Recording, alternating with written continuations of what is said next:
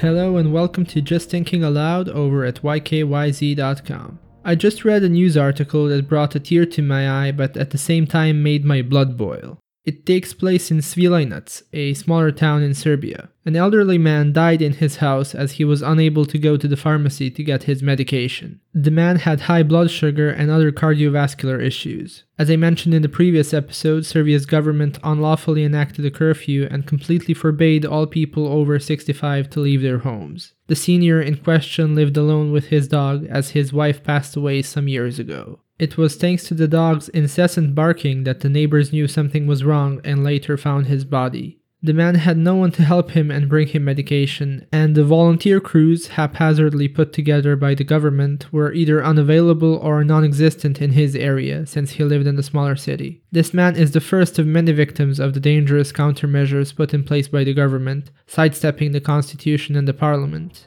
How many more will unnecessarily die, and how soon will the number of victims from countermeasures surpass the coronavirus deaths?